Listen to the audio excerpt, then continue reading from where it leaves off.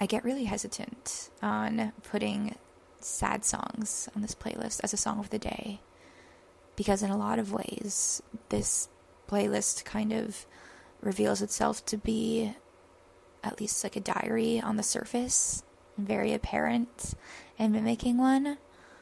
in the sense that, you know, if this is a quote-unquote song of the day, that should be pretty revealing of what, you know, my current mood is, or whatever it is I'm going through, and that can be a really vulnerable thing.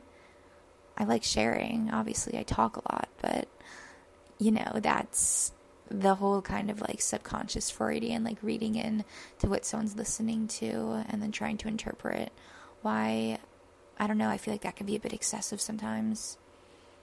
And I'm not putting this song on here as my song of the day because I can relate to it right now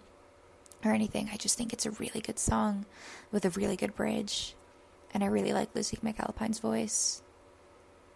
It's all these interesting questions, though, that the whole notion of, you know, how your own personal feelings align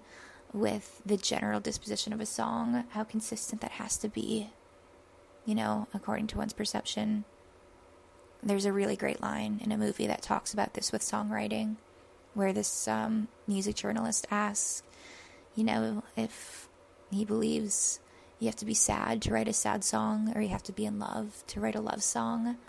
and kind of where all these emotional songs come from. If it's fraud, essentially, if you're not really feeling it to write about it, sometimes maybe distance is better. I mean, that's a whole train of thought that's fully separate. Like I said, I'll, you know, never reveal all my secrets, so, you know,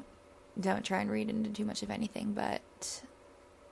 I'm putting this song on here because my very good friend, who I adore, made a playlist for me a while ago, and this was on there, and I don't know, in a bit of a weirdly twisted way, that's always made this, you know, technically, objectively sad song very happy for me, and that's still what it is now.